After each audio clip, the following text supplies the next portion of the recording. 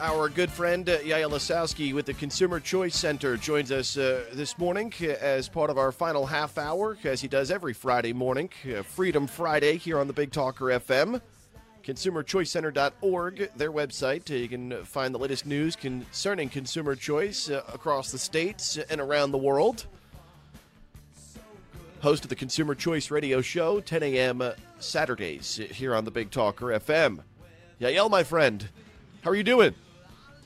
Hey, Joe, things are good. It's actually strange. The Billy Joel song you're playing is it's the podcast intro from my colleague, Bill Wiertz, who does our European version of Consumer Choice Radio. So that's a great crossover. Good tune. Feeling good on this Freedom Friday. And, why not? We're still locked down, so I guess we're all going to have fun indoors, I guess, now. For yourself, speak for yourself. I'm out and about, meeting people, seeing people, hugging people, and we're okay. We're going to make it. I'm not going to frat parties and, drinking, doing keg stands, but we're living life here in the state of North Carolina.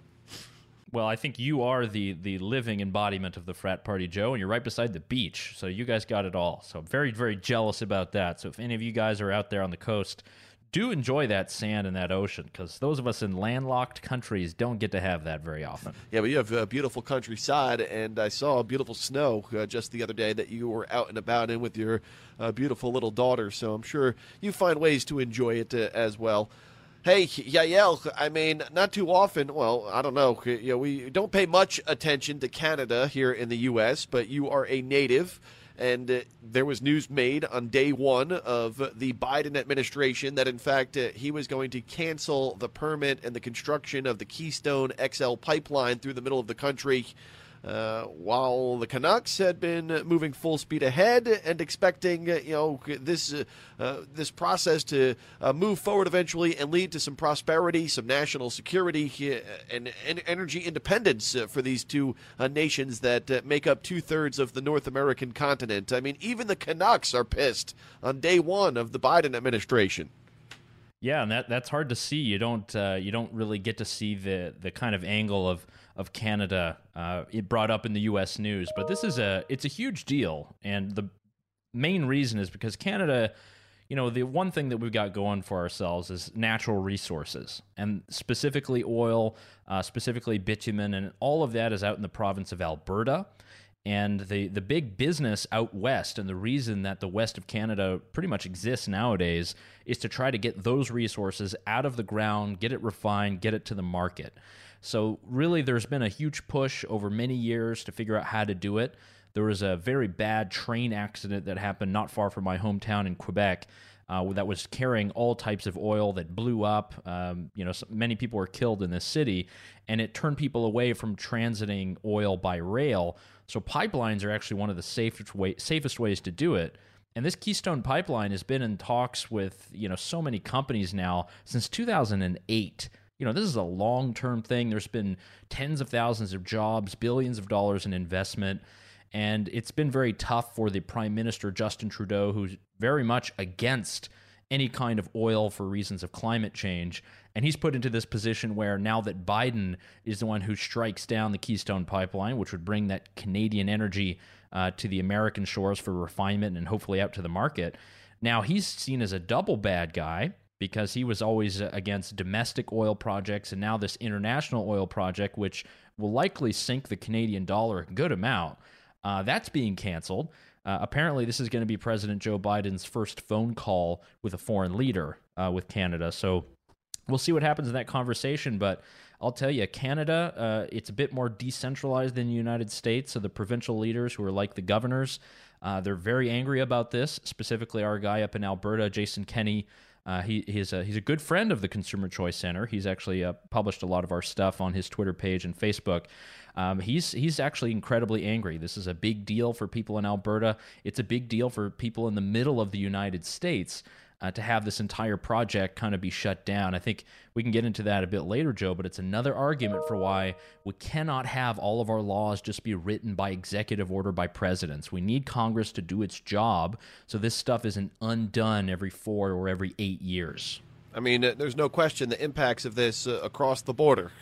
Jobs in jeopardy, fracturing a deal, as you said, that's been in the works for over a decade now. It creates a situation where neighboring countries on the continent of North America are doing something that will make our people more prosperous and we'll continue to, of course, strive to be more energy independent, and whatever that looks. I think there's an ability to diversify that in many different ways, not just through oil and fossil fuels. We talk about, of course, natural gas, nuclear. I wish we embraced a little bit more, which is the cleanest and the most sustainable, and there's no talk of that, of course. It's more wind, solar, renewable energy, and ripping apart most of our economy to get to that point. At least these are the proposals being put forth by those within the administration of the new commander-in-chief and many on the left. It takes away gains that we've made in the past year here for the United States when it comes to energy production, less reliant on adversaries and other nations around the world. I mean, when you put it all together, this sounds like the dumbest thing I've ever heard. Yeah, and I think a lot of it is this is all for show. It is a lot of symbolism. It's the idea that now the United States will move towards a post-carbon future. But that's just not true. I mean, look, this is in the Canadian soil. It's in the ground. Maybe it won't transit through the United States, but that doesn't mean it ain't going to China. It doesn't mean it ain't going to Europe. Why not have the U.S. in on the deal, be able to create tens of thousands of jobs, have all kinds of investors be able to make money through their retirement portfolios? It's been taken away. And I think I should hook you up with our friends at the American Conservation Council or Coalition, Joe, because they're actually a group of young people who are very much into energy and also into figuring out how to deal with climate change, and they believe in market proposals. And these kind of just nixing of huge energy projects, really, it's just symbolism. And I think that's really what's happening. We're not talking about innovation. We're not talking about all kinds of new technologies being deployed, all kinds of new innovation. It's just stopping an ongoing project. It's sad to see. Really, it is very hard for the people who are out there in Western Canada and people up and down the United States where, the Keystone Pipeline, I mean, goodness, how much of it is built? Much more than the Mexican border wall. But to continue to see this kind of be punted like a political football, I mean, this is kind of crazy. If you are an investor, if you're an entrepreneur, how are you able to survive? It's just like with the restaurants and everything else. How are you able to survive if everything is kind of done on a whim and is basically signed away, all these years of hard work just at a moment's notice? I think we're definitely going to see an impact. People are already seeing an impact at the pump. I've heard 20 cents as much in some areas. This is the kind of stuff that happens, everybody. When you've got presidents and you've got politicians who start messing around with policies and impacting you, that means you as a consumer got to pay more. And that's pretty unfortunate. And pay more for abundant energy that we have and do not want to tap into. And it's not like other developed nations around the world are all just scaling back completely on fossil fuels. When you look at China, for instance, and Russia, for instance, many of our adversaries out there around the world, they utilize these things and they're building on these resources within their own boundaries. And even in places where, policies, as we have highlighted, of course, the Nordic countries, they are oil rich and they are tapping into it as well, which helps pay for a lot of the things that are promoted here as, socialism. Yeah, if the Sovereign Wealth Fund of the Kingdom of Norway was opened up to any one of us, we'd all be billionaires or trillionaires by now. But yeah, this just goes to show that there is a lot that can be done, and I do think that markets are finding solutions for many of the climate and environmental issues that people are trying to come around with. That's why we have the Paris Climate Accords. That's why we have all these international agreements. But the people who are actually doing something about it are not sitting in political offices. They're people like Elon Musk, who actually come up with technological solutions. And what happens to them? Well, they get riled out of town. They get thrown out of California because the politicians don't like them. I mean, this is the kind of stuff that we're seeing play out every day. We can all have whims and wishes about how we wish policies to go, but this has real impact on people. And if our policies are not allowing innovation to happen, that's going to make us much poorer and definitely going to put us at the bottom of the list when it comes to making us have economic growth, personal growth. I mean, that's very important. It's something that is unfortunately getting lost already in day 3 of the Joe Biden administration. Isn't it, true that the most basic, fundamental thing that helps, secure an economy's base and the ability for its people to grow and prosper, affordable, efficient, power, energy, and to be able to harness that and allow people to, then grow from there and prosper from there? Definitely, and it has a lot to do with the different sources, and you need to have different sources. And in my part of Canada, where I was born, it's a lot of hydroelectricity. It's like that a lot in the northeast of the United States. It's large dams, hydroelectric dams, a big thing in Central Europe, but we also have nuclear. So you need to have the various sources because, sometimes the solar panels will work great if you're in California and Arizona. Ain't going to work so well if you're hanging out in Wisconsin. So there's all types of this stuff that needs to be diversified, and the only way to do that is to provide clear rules for entrepreneurs. If all of a sudden we're just going to change the rules every 4 or 8 years, if I was an investor, or even if I've got my Robinhood app open, I'm not going to put my money into these companies because I don't know what's going to happen. I'd rather bet on something that I know will happen. Like the opening of sports betting in Michigan, for example, or great innovative alcohol companies like your Blue Shark vodka there, or any others. I mean, there are people who are actually providing great products to people out there that people are willing to invest in, and they're not necessarily going to just be thrown under the bus when the next politician comes around. With that said, along with, of course, the executive order canceling the Keystone pipeline permit, also re-engaging with the World Health Organization, Yael, you have reported extensively on the WHO over the years. I mean, dating all the way back, I can find articles back to 2015-16 through the Consumer Choice Center and some of the other publications that you're in. Just give us a little backstory again. Remind us, who the World Health Organization is, and what they're about, and where our money goes when they engage in, trying to lobby countries for one reason or the other. Where their focus has been, particularly over the last several years.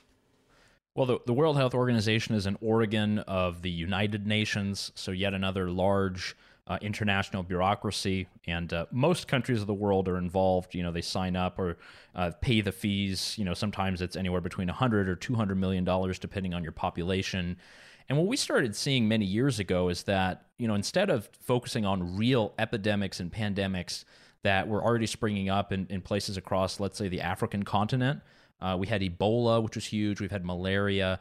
They were just very slow. And this is exactly what their focus is supposed to be. But instead of doing that, instead of actually putting their resources into finding the best researchers, finding out how to sequence the DNA of some of these viruses and to try to get vaccines on the market and work with companies to get them to the market, they were focusing on things like, people playing video games too much. Or the epidemic of vaping. They put hundreds of millions of dollars into trying to stop innovation for people who are just trying to use e-cigarettes to transition away from smoking. So we saw that trend happening very, very early on. And you wed that with the headlines that were coming about their grand, luxurious meetings that they were having in the Seychelles or some other islands as well in the Caribbean. These junkets were costing $100 or $200 million. And, what were they really doing there? They were coming up with more rules to try to figure out how to deal with your lifestyle freedom. And they weren't talking about pandemics. They weren't talking about what might happen with future coronaviruses or anything else. And, the pay that many of the people had within this very bloated bureaucracy was just very astronomical compared to just the average blue-collar American. So we saw those problems very early on. We started a campaign to defund the World Health Organization as far back as 2016. We did international roundtables. I was in London. I was in Ontario. I was in Washington, D.C. We were just trying to get journalists to wake up to what was happening. Unfortunately, it came to 2020 with Wuhan, China, and the start of the coronavirus pandemic. And, all the problems that we discussed have come to fruition. They missed the ball on what was happening in China. They trusted the Chinese Communist Party way too early. They didn't send enough resources. They're trying to do their investigations now and sending people, and they're getting blocked. And this is really what happens when you have bloated bureaucracies. So we did support when President Trump took the U.S. out of the World Health Organization. And it's sad that Joe Biden has just signed up with no concessions. We all understand the need for international health bureaucracies and to have some kind of coordination between countries, but have some concessions here, man. We're the biggest single nation payer to this organization, and we come back to the table and we don't even ask for anything in return. I mean, come on, that is insane. They've let us down. They've let the whole world down. And I think it's rather sad that Joe Biden was able to do this with no criticism anywhere. Hopefully we'll hold his feet to the fire as much as we did with President Trump on other issues, too. Yeah, well, I mean, the color scheme of Air Force One, a big topic for discussion on day one of the press briefing at the White House. And then what was it yesterday? Joe Biden got a little snappy, sounded like a Walter Matthau or Jack Lemmon and grumpy old men. He was a little grumpy yesterday when he was asked a question about COVID response. And is this going to be common course here, Yael, that we're going to expect to see kind of these softball type questions? No scandal-free administration. Remember, the Obama administration was scandal-free. Joe Biden said it himself. I mean, this is a basic, in 2 minutes, you just broke down the entire World Health Organization and why we should be questioning, us re-entering into something as the largest funder of this bureaucratic group of countries. And in a minute, literally, you laid it all out there for us. Yet not one reporter who makes a lot more money than we do asked this question yesterday or the day prior. Yeah, it's going to be a different kind of I guess, media environment in the next couple of years. I think it's a good opportunity. I read a couple of things from some other journos there in D.C. saying that, now's the time to actually demystify the presidency. I think we've all put way too much stock in what this position is supposed to mean, that there's supposed to be a central agenda, that there's supposed to be a plan or a budget that's, dreamt up by the president. That's just not how our Constitution works. Our Congress is supposed to be empowered to make these decisions so that they're enshrined in law and they can't be revoked with the next presidency. And that's the problem with governing by the pen, as President Obama did and as President Trump did. There's a lot of great stuff that we love that he did by the pen, but it's not the best way to do things because precisely what we see this week, they can be undone in a moment's notice. So I hope we demystify the presidency a little bit. I hope we don't talk about broader unity as if it's something, obviously it makes us feel good, but it doesn't mean anything because the laws need to be written by the Congress. They need to be combative. We need to represent every single diverse thought that we have in our country and our philosophy and between the political parties, and that's how we find the best laws possible. So we debate them among our parties, we use our systems and our institutions, and we use the Constitution. If we put all of our hopes and dreams into a politician or a president, we're going to be let down. Many Trump people are probably feeling let down now or might have previously. The same thing will happen with the Biden folks. So the best way to think about it is, look, be passionate for what you're passionate about. Advocate for that. Let's use our institutions. We have it within our power. We have a very great, beautiful system. Many people are trying to replicate the American model, and they aren't doing too well, mostly because of the very things that we've been talking about. So let's continue to empower our representatives. Let's continue to empower Congress. The more we can do that and the more we can demystify the presidency, I think we're just going to be a bit better off. Yeah, as I let you go, I'm not one to look, backwards and into the past, but it is, of course, still within the week at least, and we want to move forward. But and we'll see what happens with this whole impeachment thing eventually with the Senate. But President Trump issued a bunch of pardons in the 11th hour on the final night of his administration, and the couple of rappers here, a couple of others there. Including one here from the state of North Carolina, a former congressional figure and chair of the NCGOP, Robin Hayes. He got into a little, trouble, and the president got him off the hook. And there were some other people that we think may have been more deserving of a presidential pardon. Congressman Hayes, I met him one time. He came to Wilmington as chair of the NCGOP.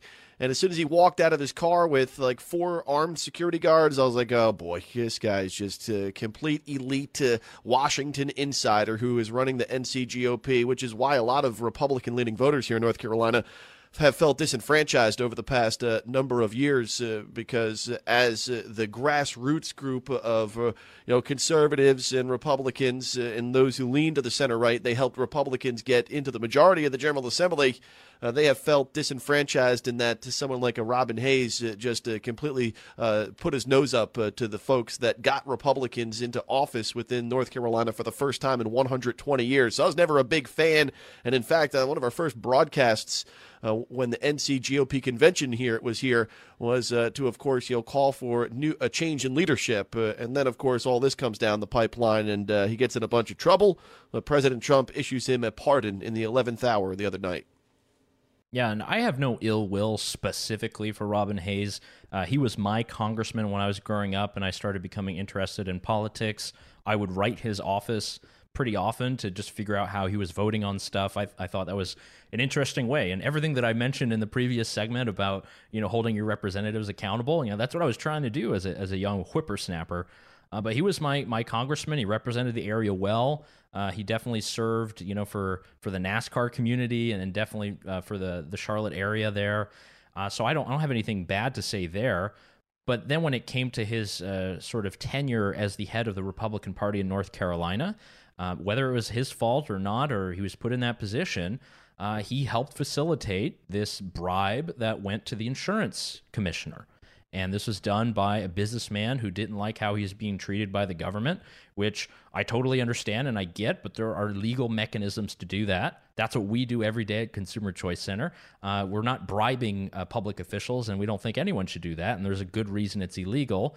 So he was not in the end, he did not plead to that. He was able to skate by on those charges, but he did plead guilty to lying to the FBI, which is something that has been brought up, and there's all kind of problems with that. But still, very bad situation. He did not serve any prison time, and basically now all these months later was able to receive a pardon that was pushed by many of the senators in North Carolina, much of our congressional delegation, no doubt for the service to the Republican Party, but we have to think of country over party and principles. And what Robin Hayes did in his tenure was a breach of public trust. And, while he was able to skate by without prison time, we have states in our union where cannabis is fully legal, yet in our state we have 3,000 people in jail for cannabis possession.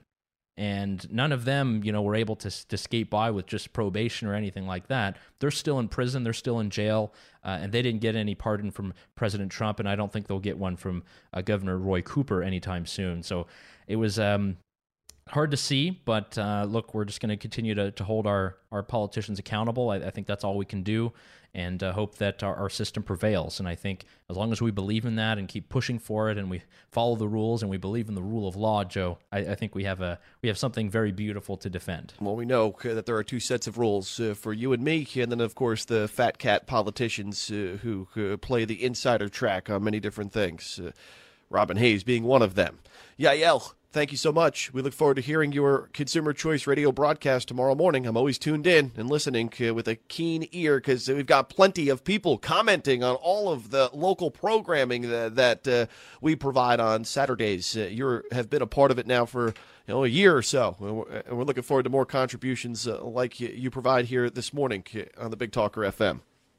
Great to be a part of it, Joe. Thank you so much. Yael Lasowski, Consumer Choice Radio, 10 o'clock Saturday mornings here on the Big Talker FM. Also, of course, on their website, consumerchoicecenter.org.